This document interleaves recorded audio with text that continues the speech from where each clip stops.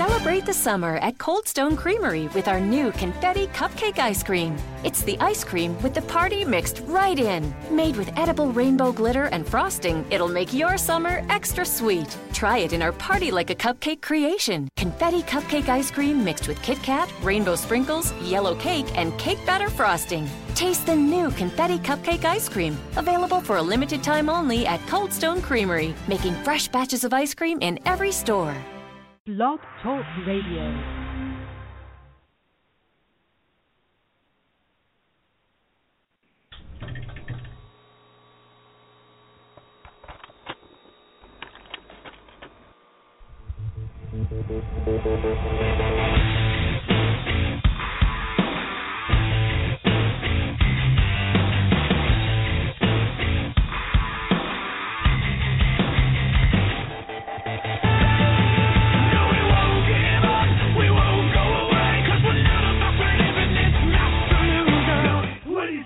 Welcome to Off the Rails Radio with your host, Tom Wing.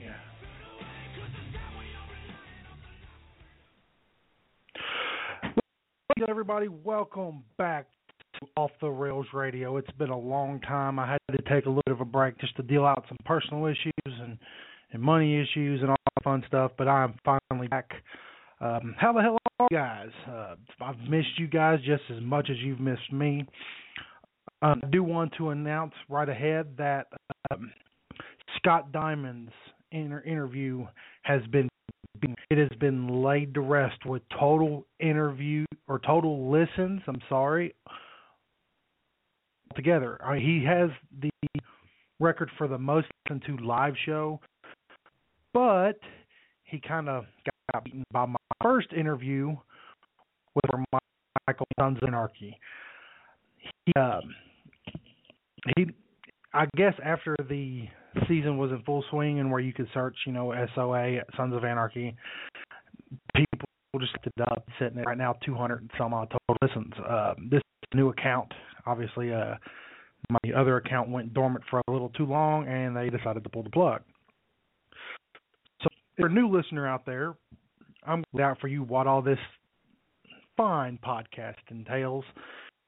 You get wrestling, you get entertainment, you get, eventually I'm going to do some politics. Beforehand, I didn't really want to do politics because, they always say if you don't want to lose friends, two things you never discuss, religion and politics. While religion will probably never be discussed on the show, politics most definitely would, and that'll be a later date.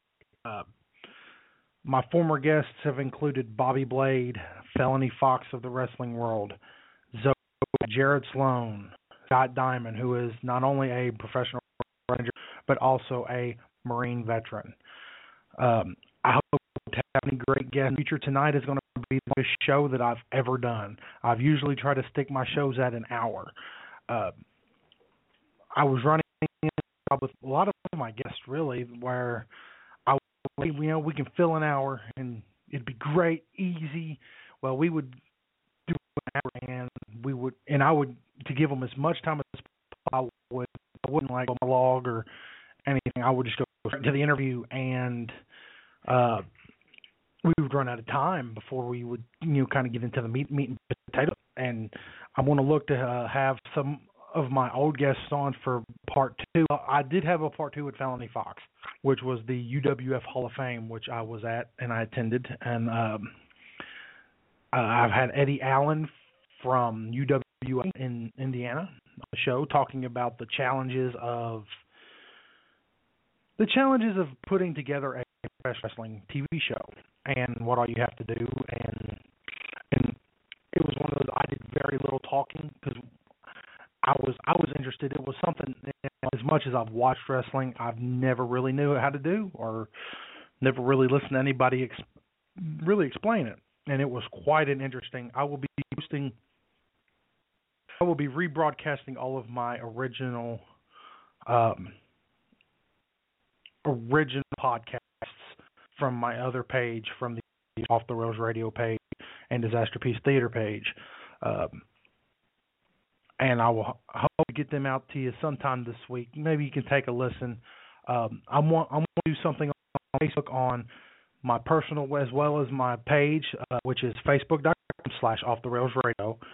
I want you to vote on the guests, and I'm going to let it go a week, and whoever votes, I'm going to try and go out and get that guest. I guarantee that I'll be able to get that guest for you, but as my commitment to you, I'm going to do my damnedest to get everything you got and enjoy it. All right, so all you crazy bastards out there, let's get into the meat and potatoes of the thing. We're going to discuss, take a break, we'll play you some music, and then I'm going to bring my brother online on the phone, live from Ohio. We're going to talk about the last season of Sons of Anarchy, plus his mild obsession with Batman. I can't say much. As much as he loves collecting his Batman stuff, I collect my wrestling stuff. So we're going to talk about some of the fun instances of him trying to buy these collectibles. And these ain't no like dollar collectibles you can find at a flea market. I mean, he's got some big ticket items that when I seen them over the holidays, I was impressed. And then after he's done, we're going to take another short little 5-minute break, and I'm going to talk about the Royal Rumble coming up and WrestleMania, my predictions, and I want to talk a little bit about how pretty much with the roster that they have right now, how the WWE is kind of in a no-win situation when it comes to the modern smart fan. And it's an interesting take, and see where it goes. And then I'll take one final break, and then I'm going to open up the phone lines to all of you to call me, and you can ask me anything from wrestling, entertainment, movies, TV shows, don't care. You can ask me anything, and we'll go from there. All right. Last Saturday night was UFC 182. The main event was a long-awaited fight between light heavyweight champion John Bones Jones and Daniel Cormier. Honestly, I've always been a fan of the UFC. I have about the first 40 events on DVD. And this one was the first one I'd ever ordered live on pay-per-view. And I didn't watch none of the preliminaries, which after reading the results, the preliminaries was, God, they had a bunch of knockouts and about two knockouts and one technical knockout. Marion, and I'm probably going to pronounce these names wrong. Marion Renault defeated Alexis Dufresne on the UFC Fight Pass, which is kind of what for UFC what the WWE Network is for WWE, except you can't get it on like a TV. It's got to be on tablet or laptop, which I think sucks. And kind of the reason why I didn't keep it was because, while I do like watching it, I'm not going to go to the tablet, which I don't have anymore, or a laptop or my phone just to watch it. I want to watch it on my TV. Then Omari, first off, at catch weight, 138 pounds, Marion Renault defeated Alexis Dufresne by decision, 30-26, 30-26, 30-25. Then at welterweight, Omari Akhmedov defeated Mats Nilsson by decision, 29-28, 29-28, 29-28. That was the Fight Pass preliminary card. I'm just reading you off the results. I didn't watch the fight, any of the preliminaries. In the lightweight division, Evan Durham defeated Rodrigo Dam by decision, 30-27, 30-27, 30-27. Then is when it starts getting good, at least for the rest of the preliminaries. In the heavyweight division, Sean Jordan defeated Jared Connier, which was Jared Connier's very first UFC fight, defeated him with punches, knockout, in the first round at 2 minutes, 57 seconds. Then at bantamweight, Cody Garbrandt defeated Marcus Brimage by TKO punches in the third round with only 10 seconds left. I probably would have loved to see that. That would have been pretty cool. Lightweight, Paul Felder defeated Danny Castillo with a spinning back fist knockout. Second round, 2 minutes, 9 seconds in. And then we go to the main card, which I got to watch. And there wasn't any knockouts or submissions. And at first I was kind of bummed about that. But then I went back and watched the fights again, and I was just like, man, these were some knockdown dragouts. The first fight was Hector Lombard versus Josh Berkman, which apparently was Josh Berkman's first fight in a few years with the UFC. Lombard was the heavy favorite. Lombard defeated Berkman by decision, 30-27, 30-27, 29-28. One thing that sticks out in my mind about this fight was Hector Lombard just punished Berkman's legs. I mean, he had a big, and Berkman was like, Sheamus, almost Sheamus white. And Berkman, you could just see the big red welts just raising all over his legs. And it was pretty good. Like I said, Hector Lombard won by decision. The next was a flyweight, which I had honestly never seen before. I've never seen a flyweight fight. It was Koji Hiraguchi versus Louis Goodnaut. Corey Haraguchi won by decision, 29-28, 30-27, 30-27. And the one thing that sticks out, one was the green hair of Goodnaut, and the other was how fast they move. My God, they were fast. It's like your eyes couldn't follow them. To me, that was just how fast they moved, and I was just blown away. After this fight, or maybe the fight before it, they had a video package for Conor McGregor, who to me, he's kind of up there with John Jones as kind of the ultimate heel in UFC, which is one of the things I kind of think they need, even though a lot of old-time MMA guys like, it should just be just two guys going in there, slugging it out, or winning and whatever, and beating them. None of this personality shit. And I totally disagree. I think you need the personality to draw the people in. And to me, the one that really brought that in was Brock Lesnar. He took Frank Mir's horseshoe and shoved it up his ass. I kind of remember that. And to me, that was, that's how Conor and John is. But back to the card. Brad Tarvis versus Nate Marquardt. Nate Marquardt, longtime UFC fighter, lost to Brad Tarvis in the middleweight division, 30-27 all across the board. Good fight. It was one of those. It was another. He got his knees punished really bad. Then we move on to the lightweight. Donald Cerrone, the Cowboy Cerrone, I think that's how you pronounce his name, or Corone, versus Miles Fury Jury. Didn't know much really about neither one of these guys coming in. I just watched kind of a lot of the hype up for it. And it's one of those deals that where I wanted Fury to win just because he was undefeated. And it was interesting. And it turned out to be the other way around. Second round, Cerrone got Fury on his back. And I thought he was going to choke him out, to be honest with you.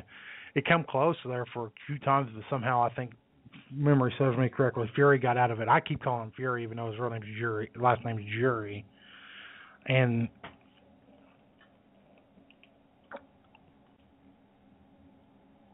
I'm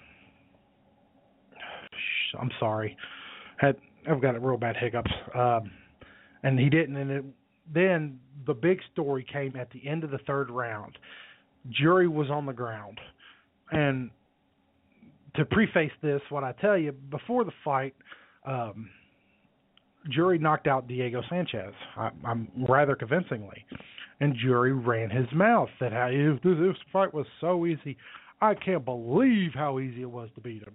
Well, the Cowboy kind of took a little bit of offense to that. And at the end, he kind of got his payback, his receipt for Sanchez. And just started waylaying the shit out of his legs. I'm like, he's laying down. He just starts, it's like he's trying to fucking kick him through the uprights. And, oh, by the way, this is my show. I can cuss on it if I want to. If this offends you, I suggest you turn it off. There shouldn't be any kids listening to this show, so there you are. And it turned out, decision. The one went to Cowboy because pretty much Cowboy just kind of dominated him the entire match. And then we move on to the main event, the match that was almost a year in the making. It was John Jones defending his light heavyweight championship against Daniel Cormier. And I'm a John Jones fan, but for some reason I was wanting Cormier to win the belt. Just because he's undefeated, and I thought it was time for John Jones to lose the belt. And the first round saw Daniel Cormier getting slammed for the first time ever by his opponent. And it happened in the very first round, within the very first few minutes of the first round. Good fight. And second round, in my opinion, I thought that Cormier was going to knock him out because he was landing some heavy shots, some of them uppercuts, and you could see John Jones' head just banging and banging. And the first round went to Jones. In my opinion, the second and third round went to Cormier, and then Jones kind of battled back in the fourth round, which, I'm sitting there thinking this fifth round's going to be badass, because it's, they both want to finish each other with all the heat that's been brought into this fight over the press conference that got destroyed, to them running their mouths on TV. It was one of those somebody has to get knocked out, and it didn't happen.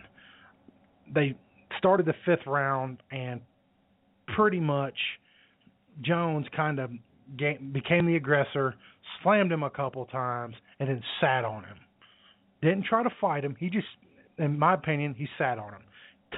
Tied him up, and there was nothing that Cormier could do because, Jones had almost a foot height advantage, I want to say.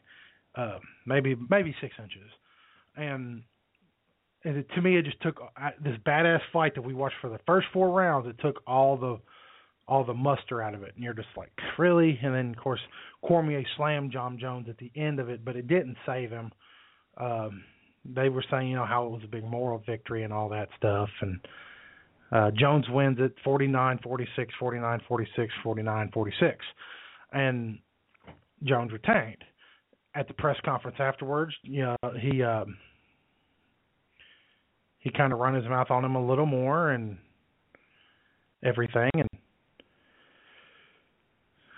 to me, almost like I was telling a buddy of mine that I work with, how can you not have a rematch? People want to see this fight. People want to see this fight.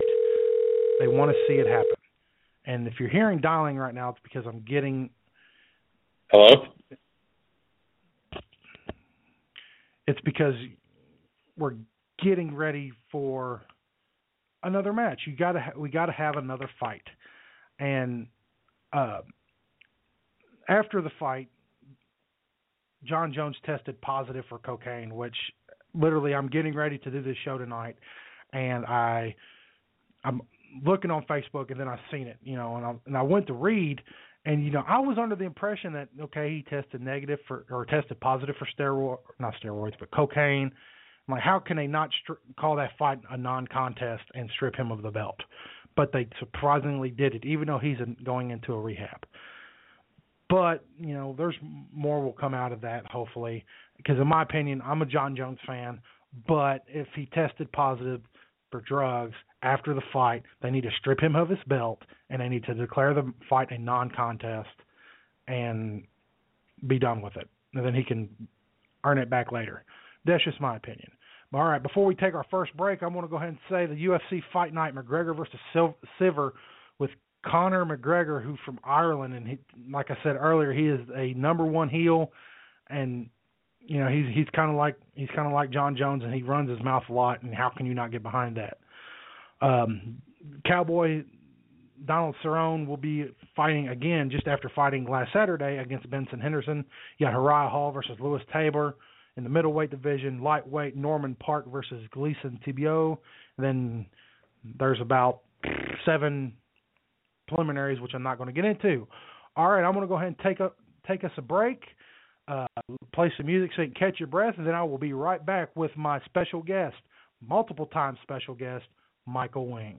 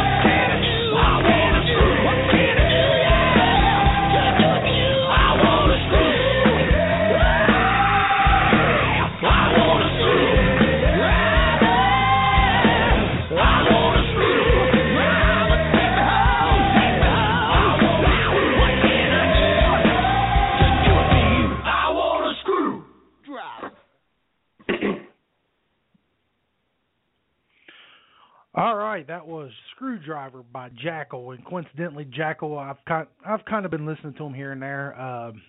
My guest is the one that got me into him, kind of after I obtained all the discography for him.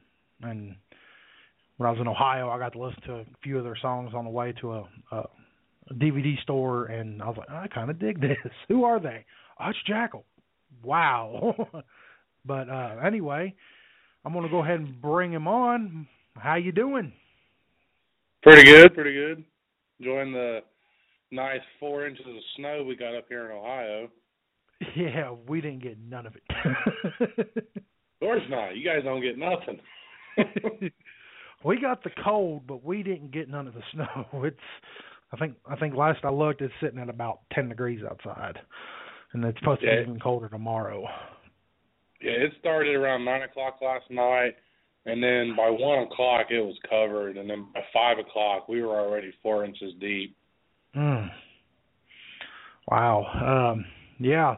So we're about a month removed from the final season of Sons of Anarchy, and we was originally going to do a podcast kind of in the middle of the season, then at the end of the season, but I was taking a break from podcasting and never got around to it, and then I started up, and I was like, well, what should my first episode be? And I was like, well, we need to cover that Sons like we was originally going to. And then, of course, I latched on to another topic that kind of I got inspiration when I was at your house for Christmas, was Batman, your love for Batman. Of course, I had the same love, and the collectibles that you've gained. We're going to hit on Sons first. What did you think of the season as a whole? It was very good. Me personally, I was satisfied with the ending.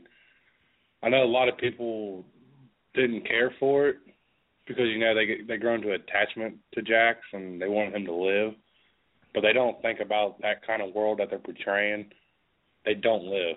It's just like with Opie. Those people don't have a long life. Very rarely do they have a long lifespan.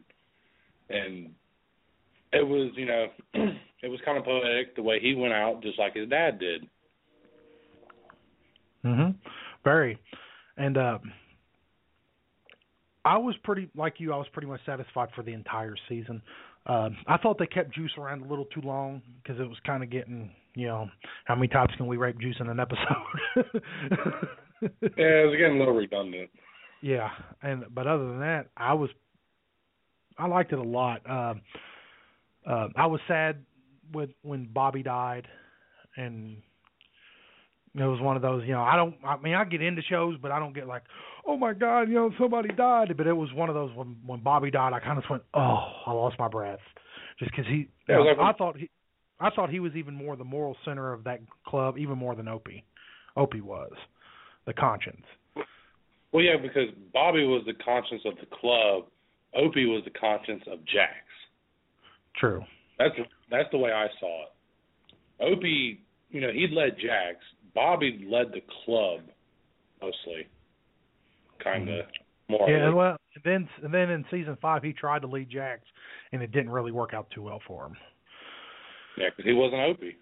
I mean, Opie only really had that key, into his head that no one else really had. Which I've been rewatching the entire show, and I just finished the first episode of season 5 last night, so as well as I know what I'm getting ready for. Yep. Laying pipe.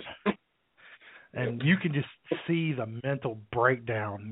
It's one of those, I catch something different every time I watch it. And you can just see Opie, going down into that descent, and then once Piney dies, he rock bottoms, and hard too. Yeah, because everything he loves has pretty much been killed by the club. Not really by the club, but by one guy, if you look at it.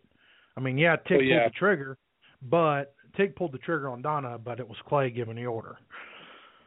But if he wasn't in the club, none of that would happen. Yeah. That's what Kurt's always said. The club, it's pretty much, he loves the club, and the thing that he loves the most, killed his family. Now, there was a interesting conspiracy theory that me and you had. I can't remember which one of us come up with it first, but it was one of those all signs point to that, and then once you find out, it's like, well, damn, that didn't work. Do you want to go ahead and elaborate on what the conspiracy theory was? The Tig thing? Yes. I hatched that one first. Of course, everyone, if you watch the series, that Pope killed Tig's daughter out of retaliation for Tig mowing down his daughter at the end of season 4. And Jax was supposed to give up Tig to Pope.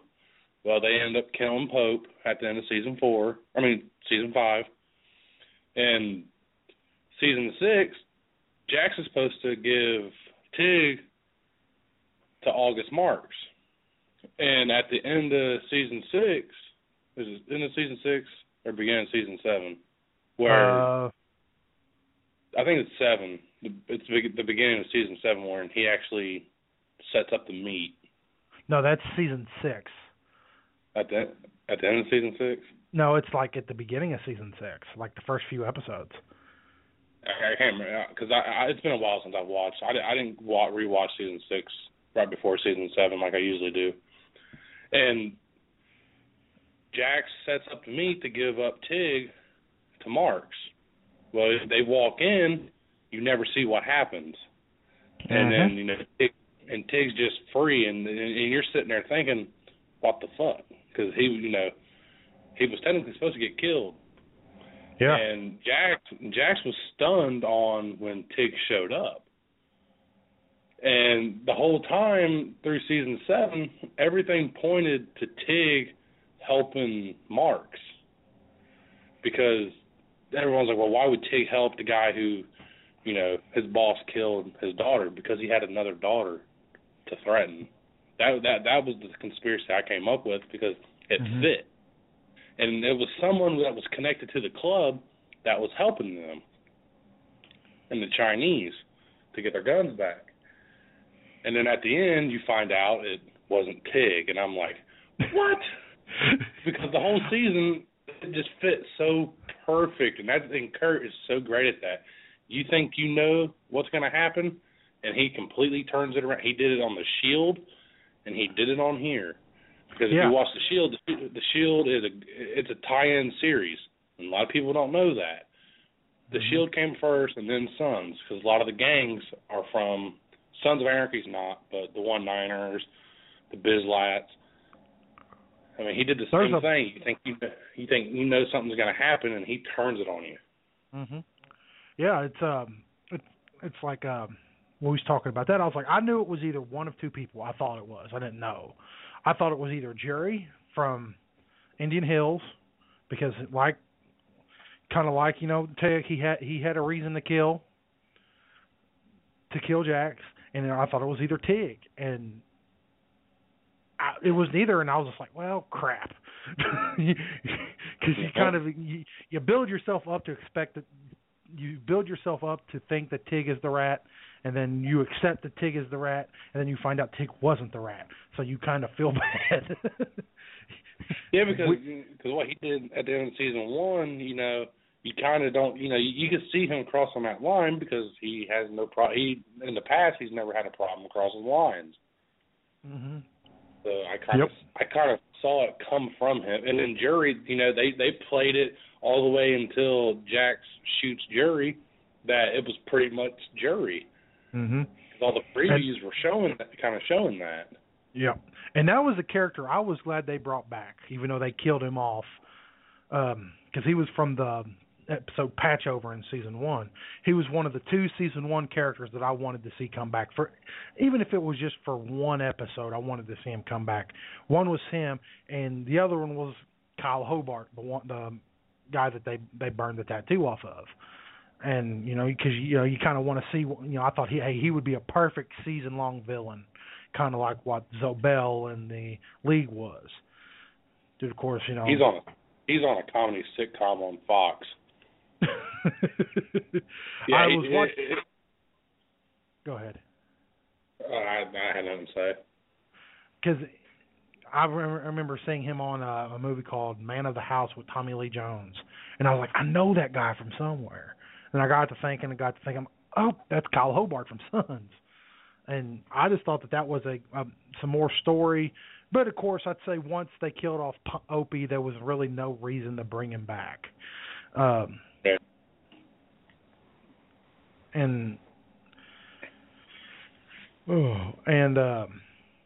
What did you think about Unser getting killed? I didn't want it to happen.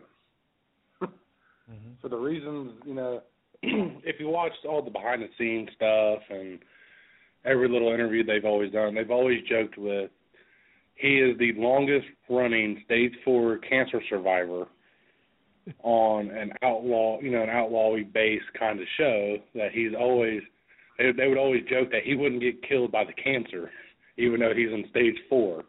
You know what's also kind of ironic? He never showed any symptoms, really, with the exception of being in the hospital a couple times. But it was really more to talk to Tara in season 6 than it was to actually, get treated for anything. Yeah, he coughed up blood a couple times. I think like season 4 after she got hurt. Or season 5. Yeah, it was season 5. But that's when Clay came out and he found out he was gonna be okay, and he was faking it still. Mm-hmm. Speaking of Clay,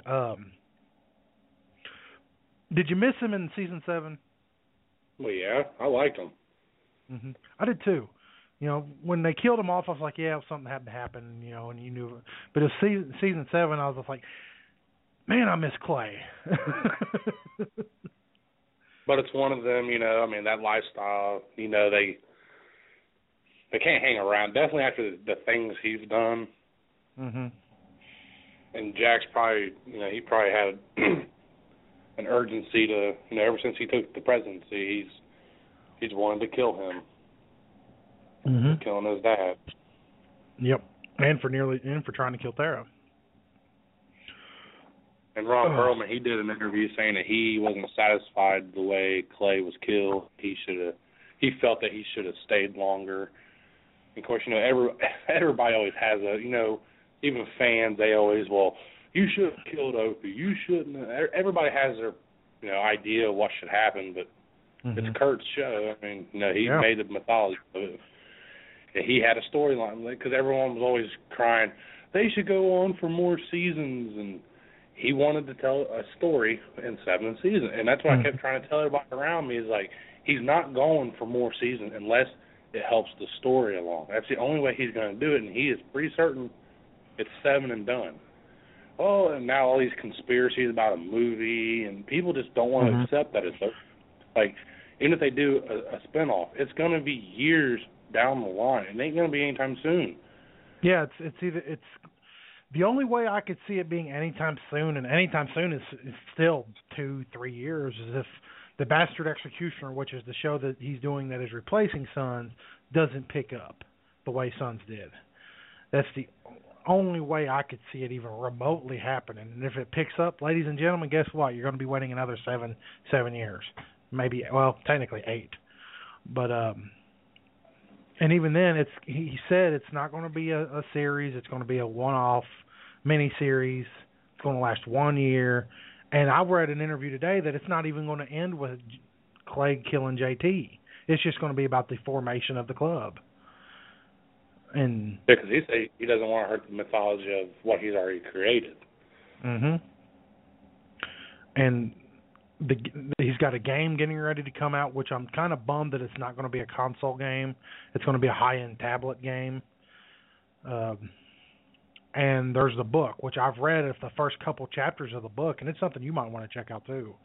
It's really good because, you get to see what they're thinking and all that. And, of course, he approved it also. It's a part of the actual canon. It takes place somewhere, from what I gather, it takes place somewhere in the first couple episodes of season 4. Because they've already killed the Russians, but yet they had just started the muling. So I don't really know where that picks up at, but because I haven't read the whole book, because I've got it on my phone, so I got to read really, really small letters. Well, when I went to go get my Batman, the latest Batman thing I got, they had the comic book there for $20. I was almost about to buy it. But I didn't. I figure I'll probably go back next week, make it paid, and go get it. All right. I'm going to ask one more, maybe 2 more questions about Sons, then we're going to jump to our next subject. Who was the character you was the most happiest out of the entire show to see die? What do you mean, like from season 1? Death? Yeah, it don't matter. Any death possible, from Jax killing himself to them killing a random Mayan. It doesn't matter. I was happy when Galen died. I mean, I like the character, the actor. I like the actor because he's on a lot of the shows I watch. But I was so happy when he died because, you know, he was so vengeful on destroying the Suns if Clay wasn't there. And then, you know, I thought for sure in season 6, you know, when they blew up the club, and, you know, and Jack said, I did not want a war. This is not what I wanted. And, you know, and he proved that, you know, Galen lied, and you know, they cut to the rest of the Kings, and, like, it's like one of those oh shit moments, and nothing ever happens from the Kings. And it's like, you know, he's not about the cause, he's about his own personal vendettas. You should have killed him, or ousted him, or whatever. They had killed him. I was so happy when, you know, when Jax pulled the gun and bam. Yeah, because that was one of those. I was like, "Oh fuck!" I didn't expect that. Yeah, because they killed him, his men, and Clay all in a matter of 5 minutes. Yeah, because what I thought was going to happen was that they was going to shake hands, blah blah blah. Clay was going to leave for the rest of season 6, and then pop back up in somewhere in season 7. That's what I originally thought was going to happen when they was getting ready to go into that episode where they busted him out of prison. But of course, like you said, perfect Kurt Sutter. You think one thing's going to happen, something else completely happens. And yeah, that's what I was telling Mikey. I was like, they went through all that trouble to bust him out just to kill him. I was like, what? Yeah, Bobby caught another bullet. Yeah, endless amounts of bullets for him. Yeah, I think he caught one in season 1, season 2, season 4. No, season 3. He caught one in Ireland, but it was just kind of like a nick. Then he caught that one in season 6, and then he caught the fatal one in season 7. Right in the head. Yeah. Yeah, got his fingers cut off and his jaw broken. Now, besides Opie, because I know that's probably your go-to answer, and all the deaths in between 1 and 7, who was the one that you was least happy to see? Opie don't count. That's the easy answer. Who? The least? Yes. I didn't like seeing the father die in season 3. Piney? Oh. No, the father, the priest. Oh, the priest. I understood his position, you know, on why he was doing the things he was doing, even though they were hard. You know, he made a promise to John, and he was fulfilling the promise. And, you know, I don't know. They didn't show him getting killed off. I mean, you knew he got killed off. They actually left it in the air till season 6 that if he had died or not, because they didn't say nothing after that. And then all of a sudden, Galen said, you know, because of him, the guy that was like my dad, a man of Christ, died. And I was like, oh well, that must mean Jimmy O must have really killed him. Yeah, that was the only one I actually liked him. Because at first I was weary, you know, but as the season progressed, I liked him. Besides Opie, it was probably him. Mm-hmm. And okay, so which character do you wish they would have fleshed and done more with? Done more with. Wasn't there for a very long time, but yet you wish they'd have done a little bit more with them. The one character, well, he was a villain. I would have liked them to bring back Zobel. I felt that he just got off too easy for everything he did. That he just gets to fly off. You know, they wiped out Weston and all, you know, and everybody. It's just, but he just gets, you know, and they had him dead to rights. Yeah, in that store. Tig should have stayed there and killed him. They got everybody out of the store, but they all just leave. I mean, I understand why. I mean, kidnapping. Yeah. But, not all of them's going to help in chasing down the kid. I don't know. I think, hell, he had Jim at gang rape. Mine would have had to been Torque. They built him up so big in season 5, at the end of season 5, and then it was just kind of like a fart in church on how he went out. Well, you can think the Vikings. Vikings, yeah. I don't know if Gotham played a role in that because it's now. But he already had he was already on another show. Gotham is the reason that they killed him off in Vikings.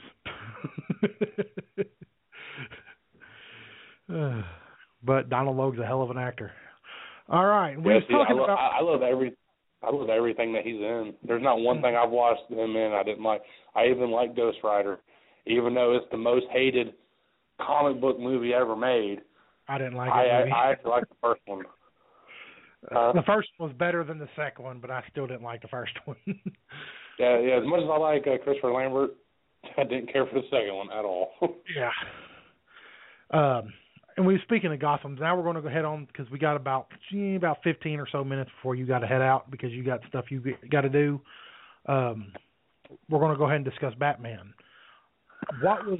You have a massive collection, and me and you tallied it up, and it was hundreds of dollars. We're not going to give them the exact number, but it's big. It's bigger than I thought it was when you first told me about it.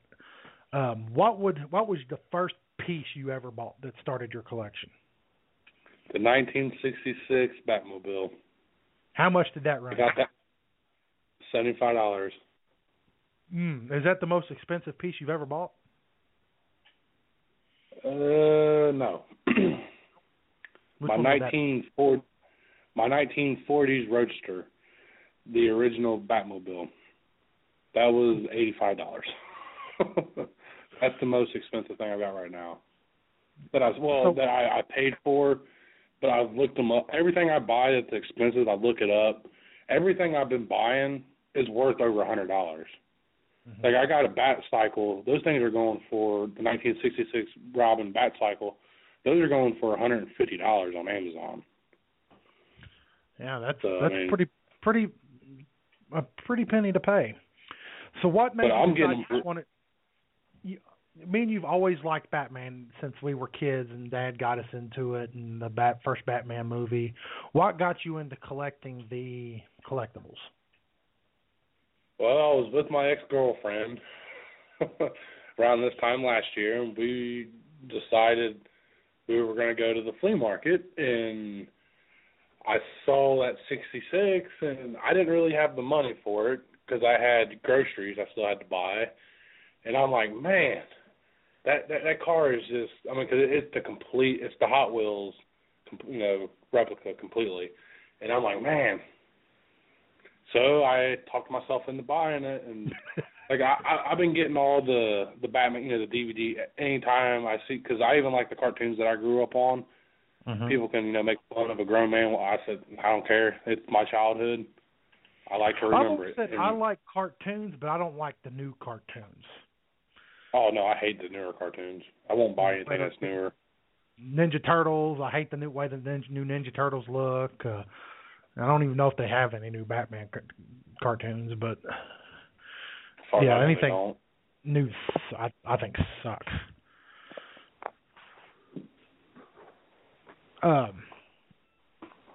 What would have to be, out of all the movies, your favorite movie?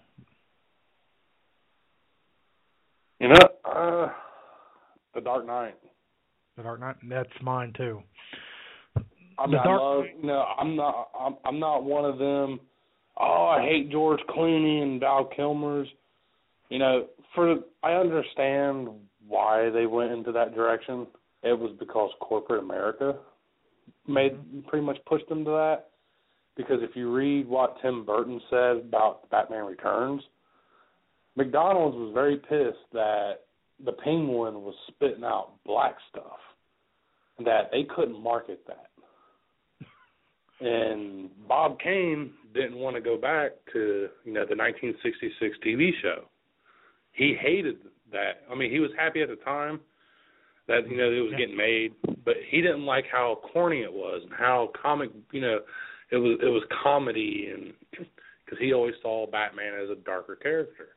Mm-hmm. He was the king, to Superman. Superman is Mr. Dudley Do Right and never does anything wrong, and Batman, he always toes the line. He will make the hard decision. He will sacrifice something to save everybody. Superman won't. And they kind of bowed to corporate America and made the lighter movies, which everybody hates. I mean, I like them. I look at them for what they are. I didn't think Batman Forever was. I mean, Jim Carrey brought a lot of comedy to that movie, and the majority, 99% of the comedy is just Jim Carrey being Jim Carrey playing the Riddler. But I thought that one was almost as dark of a movie. With Robin and Val Kilmer's Batman going through all the mind fuck he went through, I thought it was just as dark as Batman Returns. Yeah, because originally the third one, it was originally supposed to be an origin movie, and Tim Burton didn't want to do one, and Michael Keaton. That's why they switched, everybody out, and we got a whole different set of movies. Because remember how I was showing you the Batmans? I got the ones in the tin case. Mm-hmm. Those all come with a 5-part documentary. That's all one documentary, and they explain that. Originally, the third one was supposed to be an origin movie with Michael Keaton, but they didn't want to do it. Tim Burton, they weren't interested in doing that. And so that's when they did pretty well at covering because I can't understand why they would want to do an origin movie, because they pretty much did that with the first Batman. They told the origin. Of course, they fucked it up by having the Joker kill his parents, but because I was not a fan of that. To me, it was always Joe Chill and that killed his parents, because of course in the original movie they also leave out the mob families. Well, they replaced them with a different family, I think, because I don't think Jack Palance played either Maroni or Carmine. I can't remember the name. It's been since I was last at your house. This was the last time I seen the first Batman. But I was never a fan of the Joker being the one that killed the parents. And of course, that uttered one of the most famous catchphrases from Batman: "Dance with the devil in the pale moonlight." As far as the Clooney movie went, I can see how corny it is, and a lot of the tongue-in-cheek dialogue, like Arnold saying, "Take two, call me in the morning," and all the Freeze puns. But that's how Freeze was in the comics too. He was very punny with anything temperature related. Do I hate the movie? No. If I've got to watch a Batman movie, am I going to watch that one? Probably not. I watch it more or less because I remember Mom taking us to go see it. Mm-hmm. Because remember, we would go to McDonald's, corporate America, and we would get remember the glass, the cups? Yeah, that was Batman Forever, because Mom had them, because I remember the Riddler glass. And for the longest time, she wouldn't let us drink out of them. I know they did. I mean, they had. I'm pretty sure they had cups for both. But I said that's what I remember of those movies, is Mom taking us to go see them in Danbury and Milltown, and we would have those. Mhm. Yeah, there's a few movies I remember Mom taking us to see. I don't think she took us. Mom or Dad took us to see Batman Forever. I think that was when we was living with Dad, and that place where Saucy Jack's Pizza's at now. I can't remember what they used to call it, the video store, but I think we rented it there. But I couldn't either. It's been 20 years since the movie came out in 95, so I was 11, and you had been 6. Yeah, birthday's next week. Mm-hmm. Yeah, happy birthday to you, old man. I already bought me an early birthday present. What'd you get? I bought the 75-year anniversary, because this year is the 75-year anniversary of Batman. Mm-hmm. They came out with a collector doll set that has 4 generations of Batman. It has the Batman, the first appearance, the one Bob Kane drew, which looks, it looks horrible, but, back in the 40s. It is what it is.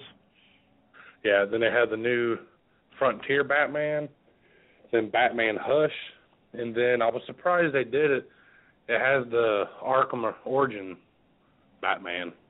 Huh. And I got that for $75. They come in 10 cans. They're about 8 inches tall. And that was my birthday gift to myself. All right. One last subject before we let you go. Speaking of the Arkham Origins, you've played, like me, you've played the first 3 video games that they've come out with, correct? Yep. What do you think about those games as opposed to as related to the Batman's overall story? Do you think it fits it well? Yes, because they go into a darker storyline.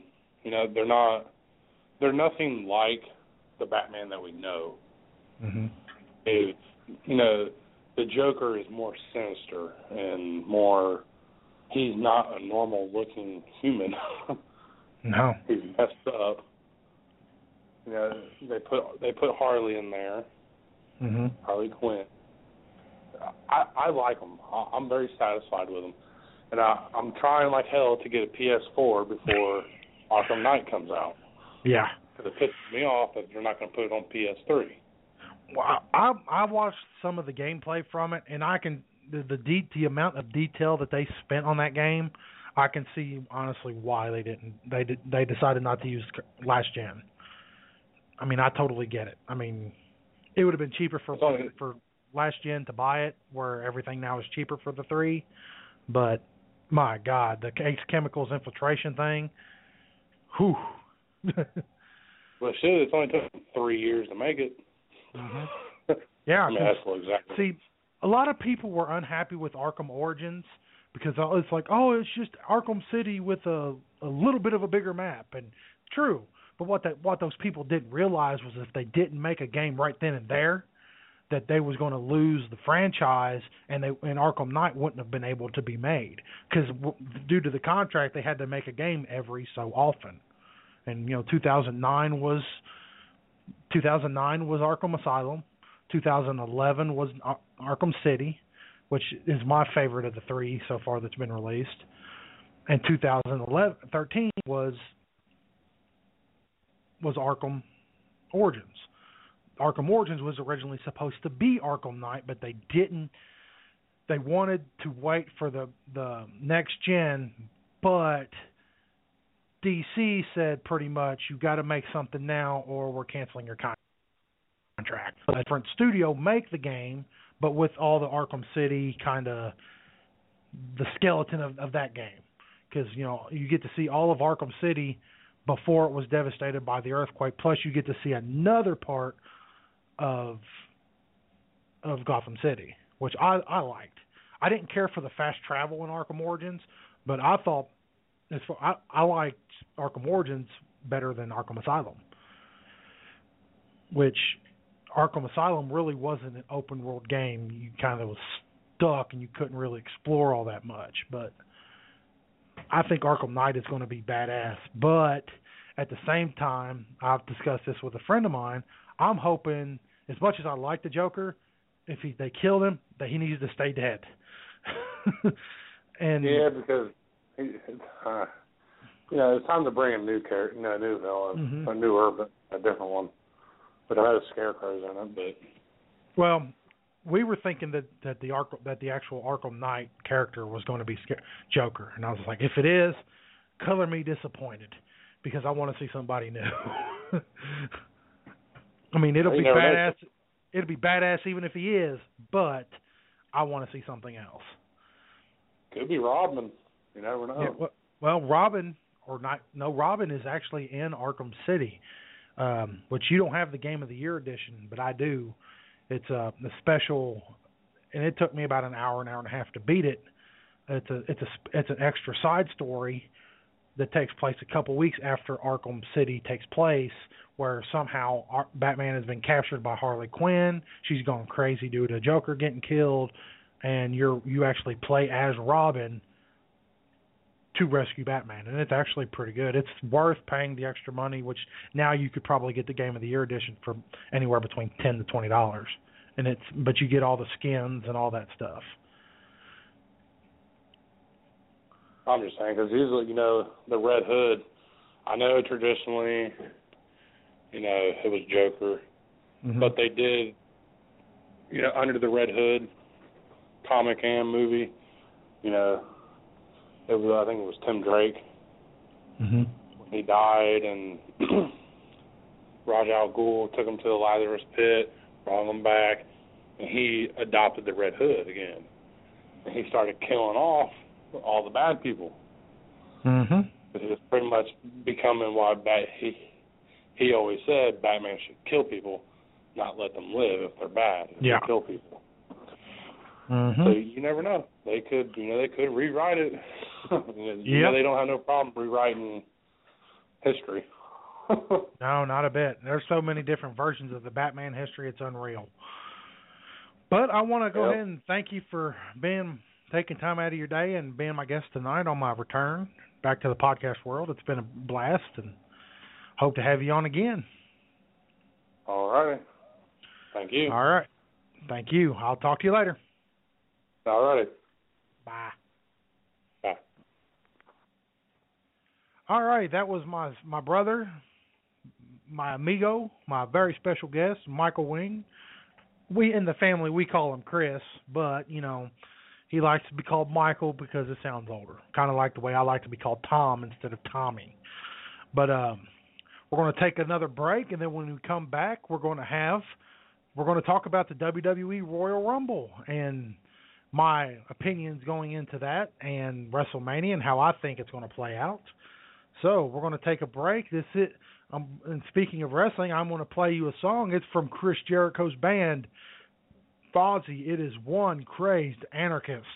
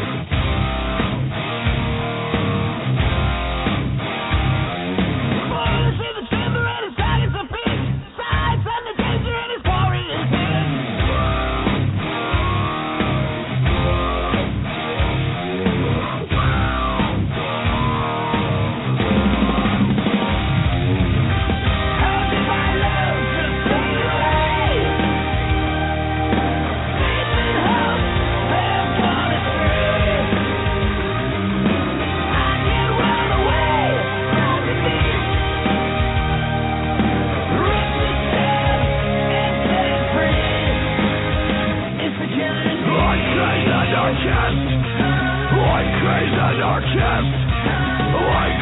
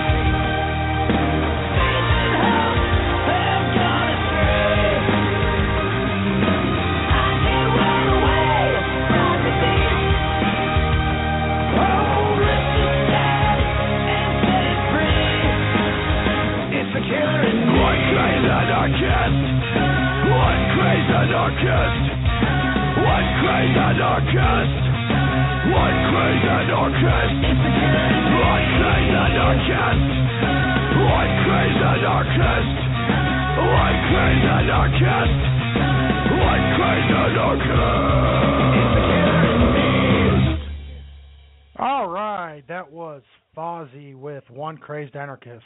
You know, when Fozzy first come out, which is, of course, fronted by WWE superstar Chris Jericho, I was kind of skeptical because I've always been a rock fan, and I gave it a try, and the first few albums, I think couple, maybe three, was nothing but covers. And I was like, covers is okay, but, you know, I like original. You know, if I want to listen to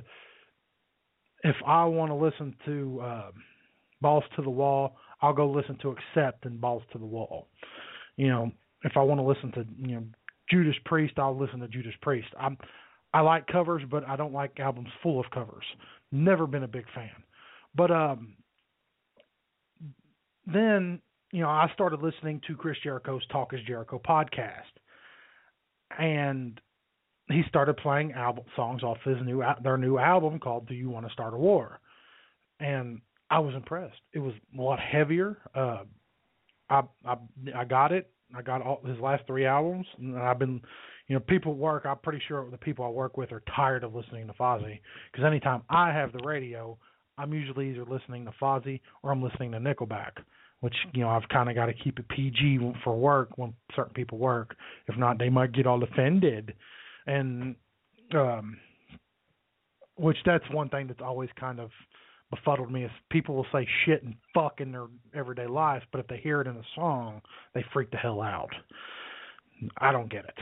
But anyway, all right, we're about 3 weeks out from the WWE Royal Rumble, and I'm not going to talk about the Raws and the SmackDowns, what happened on Raw last night. If you want to get caught up on that, you can check out on FromDuskTillCon.com Eddie Gonzalez and Heather Owens with Ribbon on the Square.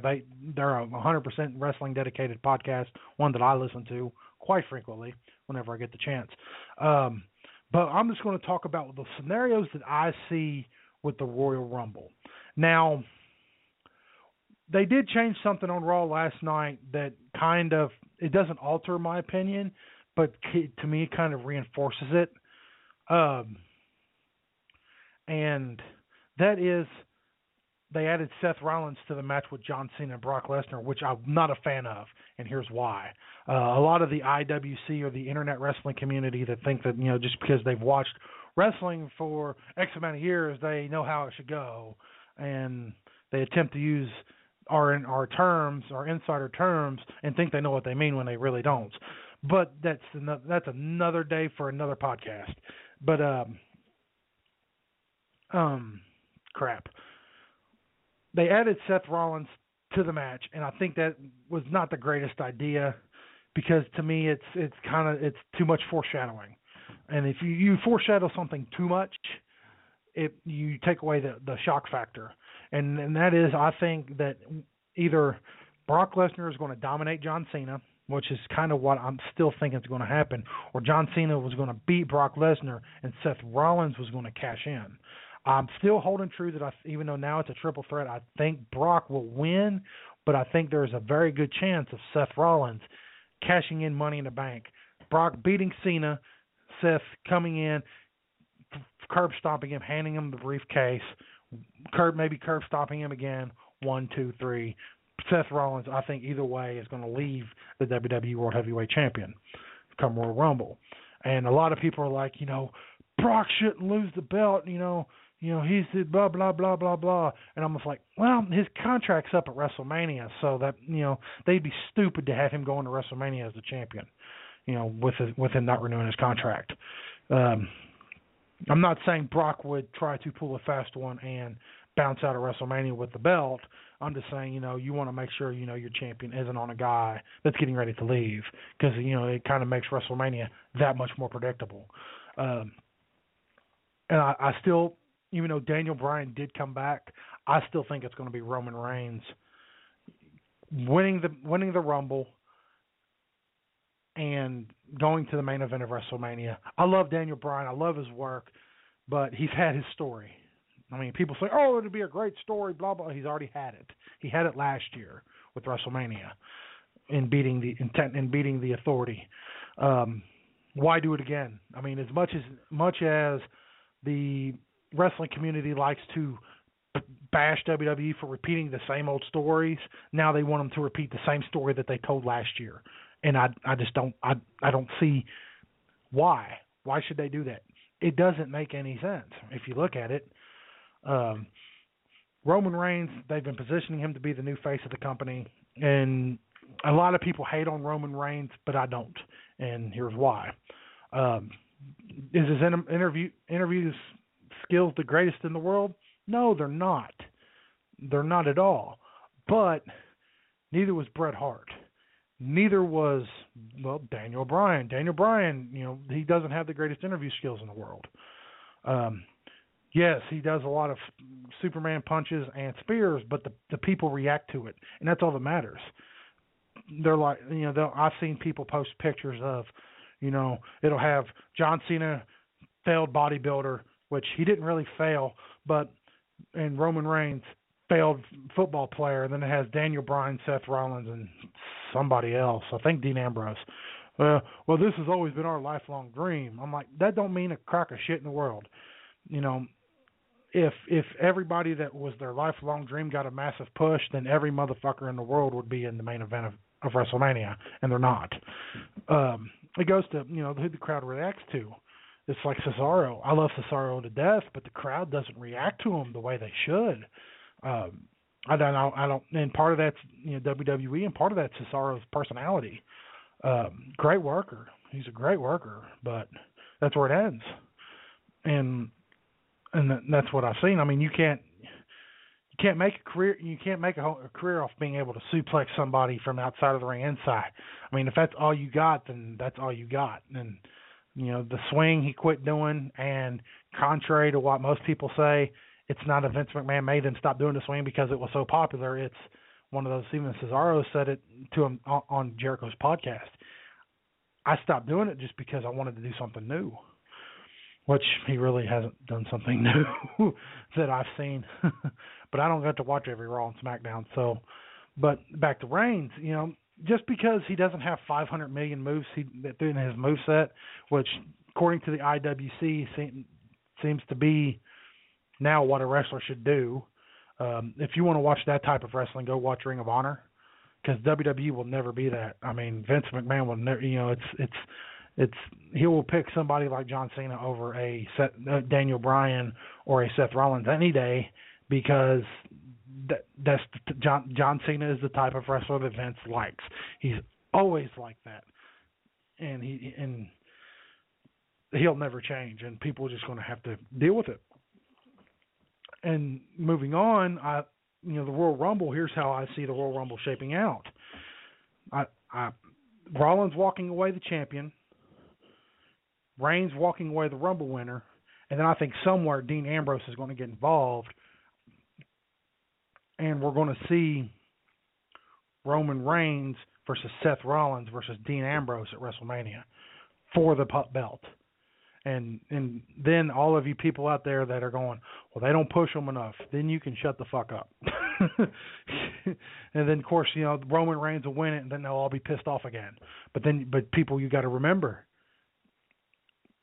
Well, no, he don't. You don't got to remember because if in that case he would have used Money in the Bank. But I still think Roman Reigns is walking out of WrestleMania with the WWE World Heavyweight Championship, and I don't see any way around that.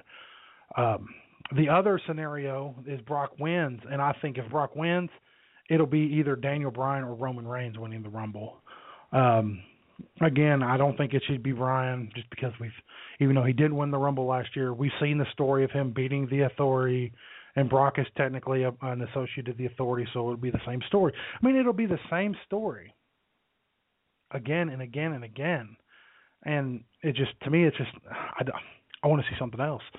I mean, we've seen Bryan having 70,000 people doing yes. I mean, you see it again, what does it mean? You know, it ain't as special because we've seen it before. And now I'm going to jump to a different topic that on a website that I frequent for my wrestling news, they have a message board on there or a comment section that, you know, I get a crack. I crack up at most of what the people on there post just because it's one of those, you know, they're never happy. According to the IWC, there's never been a good match.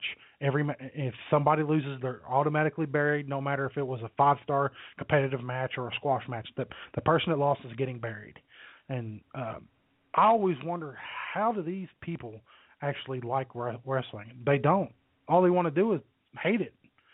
And I just don't see why they continue to watch it. And this is the analogy that I've used before. It's like going to a store, buying a steak, taking that steak home, eat half of it, spit it out, and be like, oh, this is the nastiest steak I've ever eaten in my life. I'm going to go back and buy another one.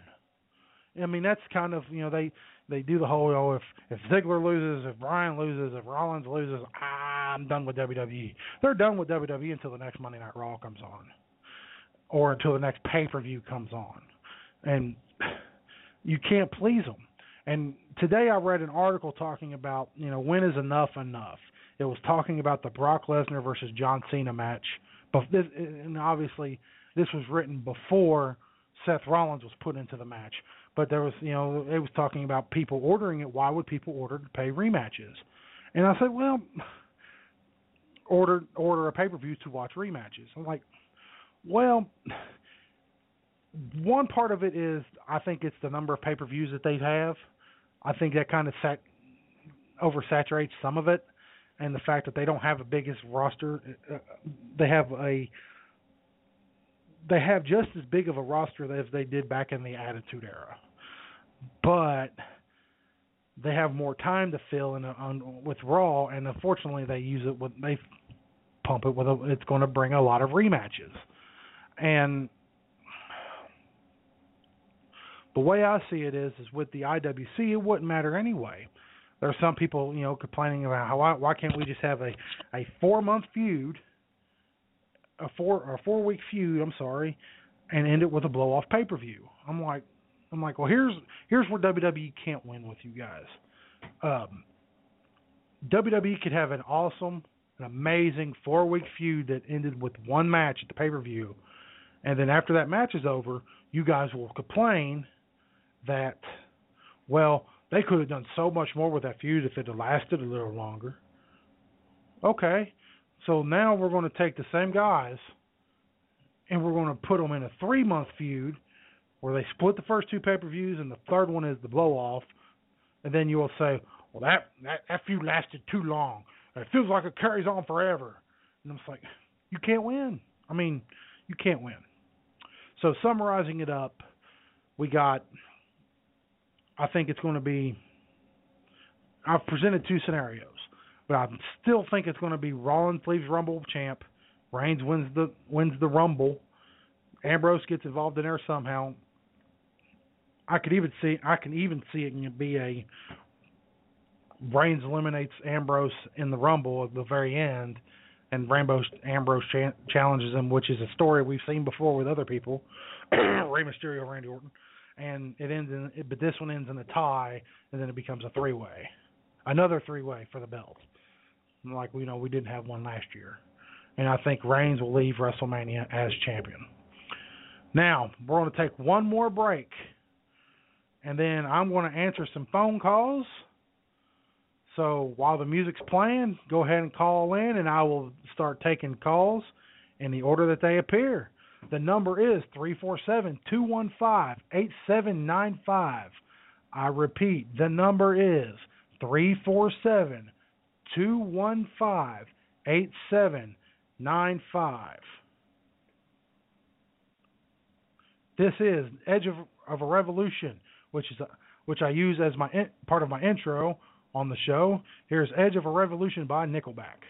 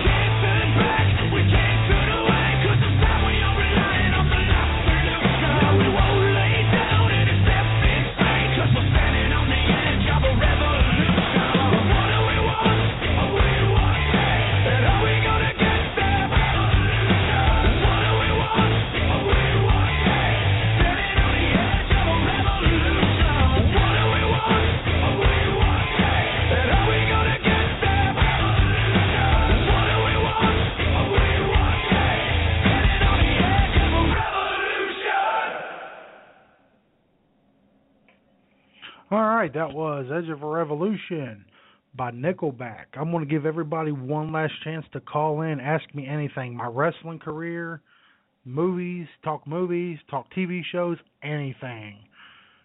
Sons of Anarchy, Batman, anything we've discussed tonight.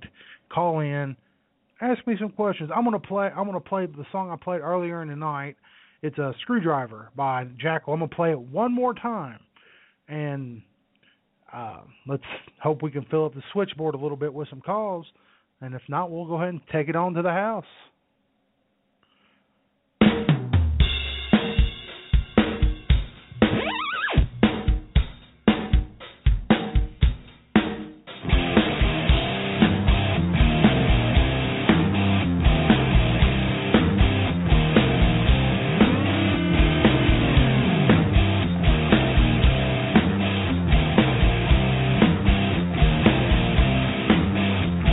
Tell you one story about this lady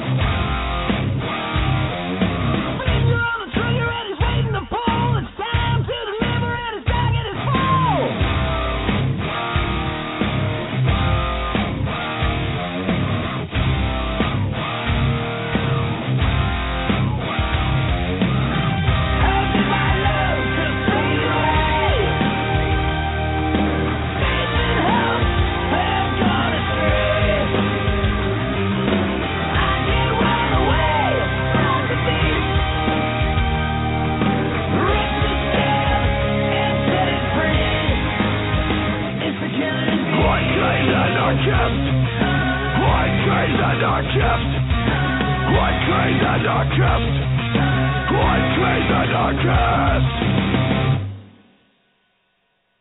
One crazed anarchist is rolling the dice. The blade in his pocket and he's ready to slice.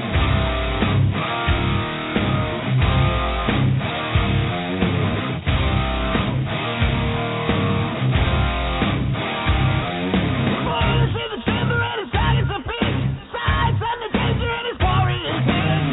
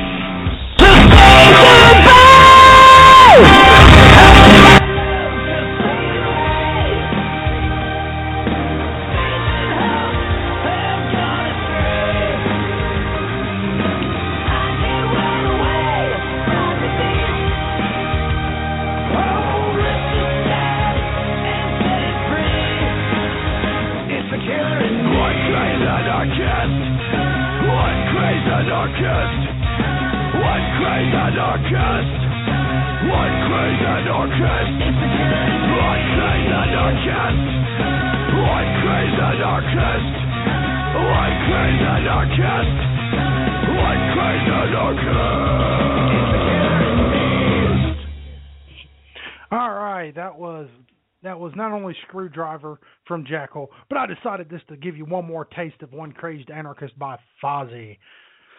And we're waiting on some phone calls. This is the last chance. I am now taking calls. 347-215-8795. Wrestling, movies, ask me anything. I hope you guys have all enjoyed the return edition of Off the Rails Radio. We're going to be having more guests in the future. This coming Friday night, I'm having Bobby Blade back on, another Off the Rails Radio alumni. We're going to talk about the best and the worst of the 1990s with the WWF. We're going to cover everything from Mantar to Stone Cold Steve Austin, from the rise of the Warrior to the thankfully not so much of Abe Knuckleball Schwartz. It's going to be a fun night. It's going to be a 90 minutes of total buffoonery with me and Lone Wolf Bobby Blade. And we're waiting on phone calls. One more time, 347-215-8795. Is there anyone out there? Come on, come up. We got a call, and they hung up. Well, that's a bummer. And we got The Walking Dead coming up soon. I'm going to try to finagle a episode for The Walking Dead. Probably bring on a good buddy of mine if he's able, Michael Wilson, to talk it. He has many cool projects that he's into. He also the logo for Off the Rails Radio that features the train driving off with my Facebook at the bottom. He created that for me. He's a cool guy. I'm going to try to have him on soon to discuss The Walking Dead, which I have not caught up on. The last I've seen was, I want to say, season 3. The last thing I remember was when Daryl's brother, whose name I can't remember, was killed by the governor. And I have not seen anything in season 4 or 5. So I'm kind of behind on that. I think maybe I should catch up on it. And we're going to play one more track. I'm sorry, I'm stumbling here, ladies and gentlemen. I'm trying to look at different things and everything, and monitor the chat room, which has had a total of 5 people in it, but nobody talking. So I'm going to play Edge of a Revolution one more time, and then we're going to see if we can take one phone call, and then we're going to call it a night.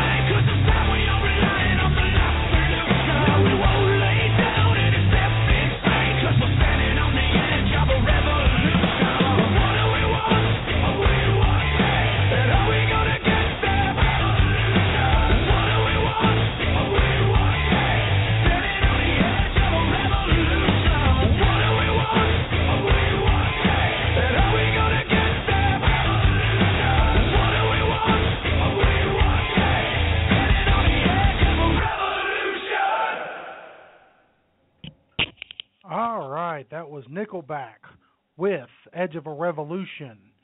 And I've got a caller, ladies and gentlemen.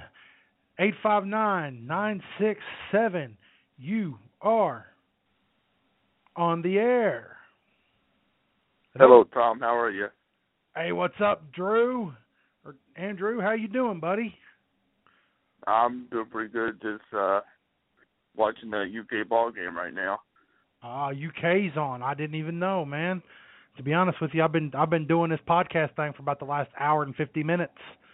Had talked a little UFC, a little WWE, a little Batman and Sons of Anarchy, man. That song that was playing, because I seen you popped up into my switchboard during the middle of the last song.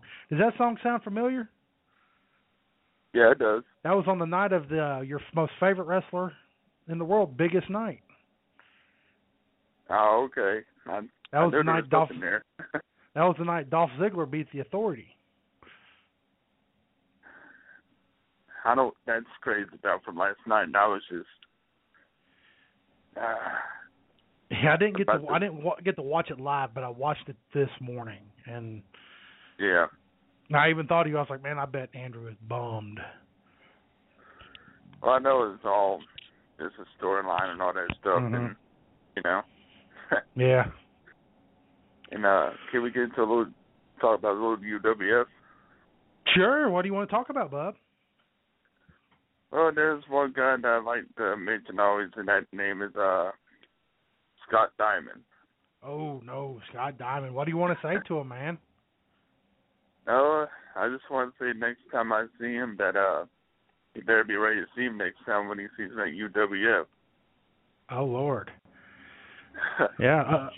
Speaking of UWF, I haven't been really keeping up with what's going on because it's kind of one of those deals when I'm not wrestling, I kind of don't keep up with it. Yeah. But have they announced when they're coming back yet? When I was at the last time when I was at the show, after the grudge match between Felony and Scott Diamond, at the end, Bobby Blaze said that they're moving into a different building or something. I heard. Yeah, I talked to Bobby a little bit a couple nights afterwards because I seen you post about it on Facebook, and I seen a couple others, but nobody really said anything. And I was just wondering if maybe you had heard, man, so we can get the word out.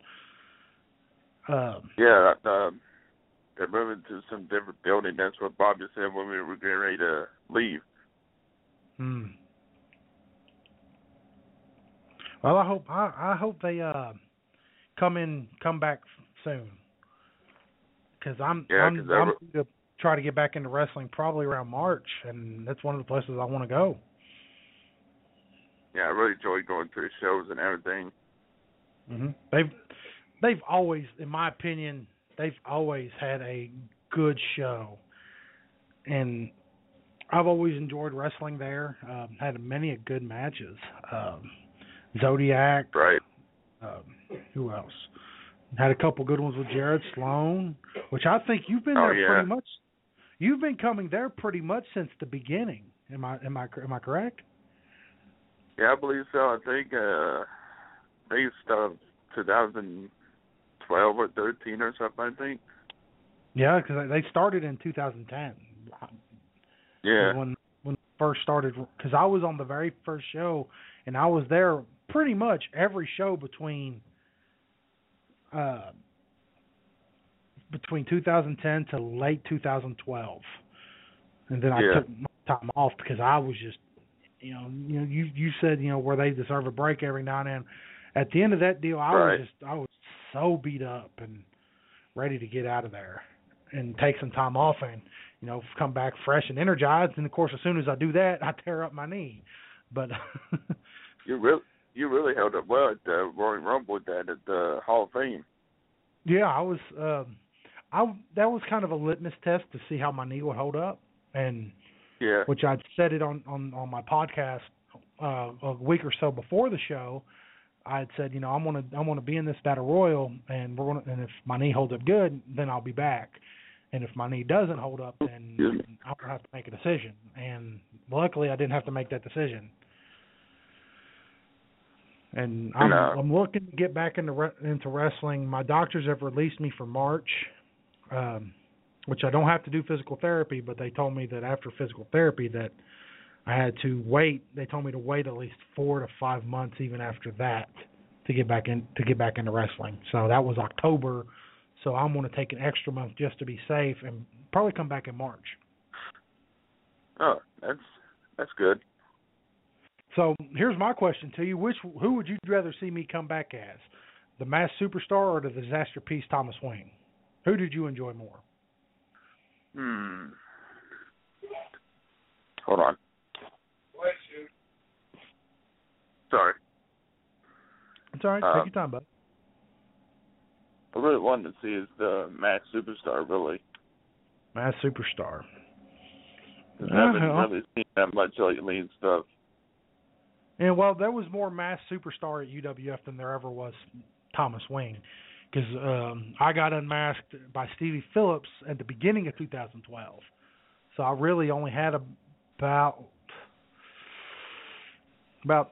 maybe 9 months as myself, and the rest of it was with a mask, which I had done the masked gimmick wrestling character since 2004. And it was quite scary to take it off, but right. It went well. But and, you never know. I may debut a whole new character. I have one more thing to say before I get off here. Okay, go ahead. I just want to.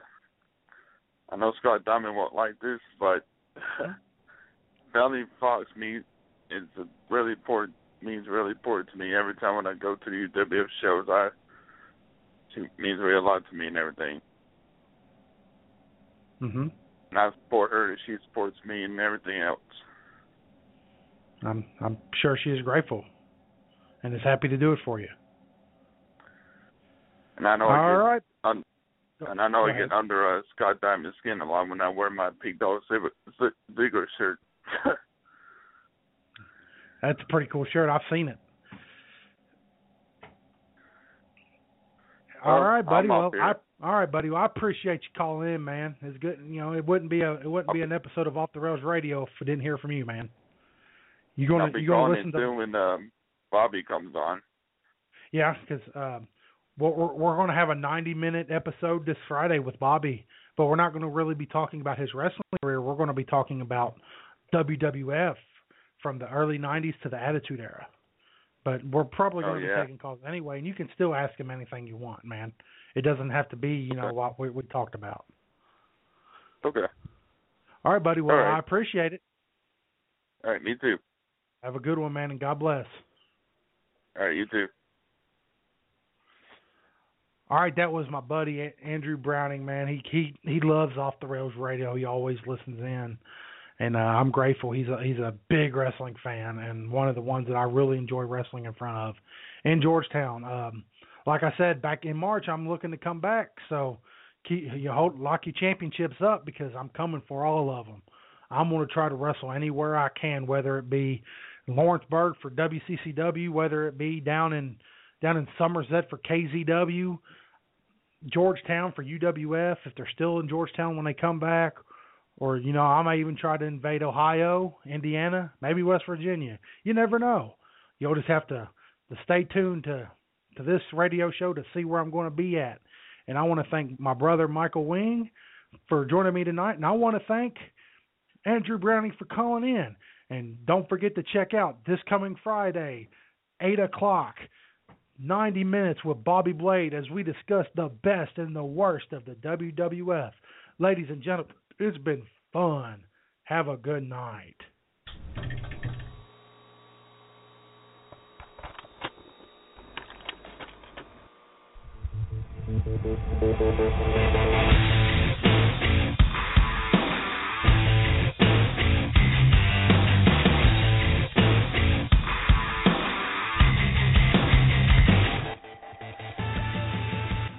This has been Disaster Piece Theater with Thomas Wing.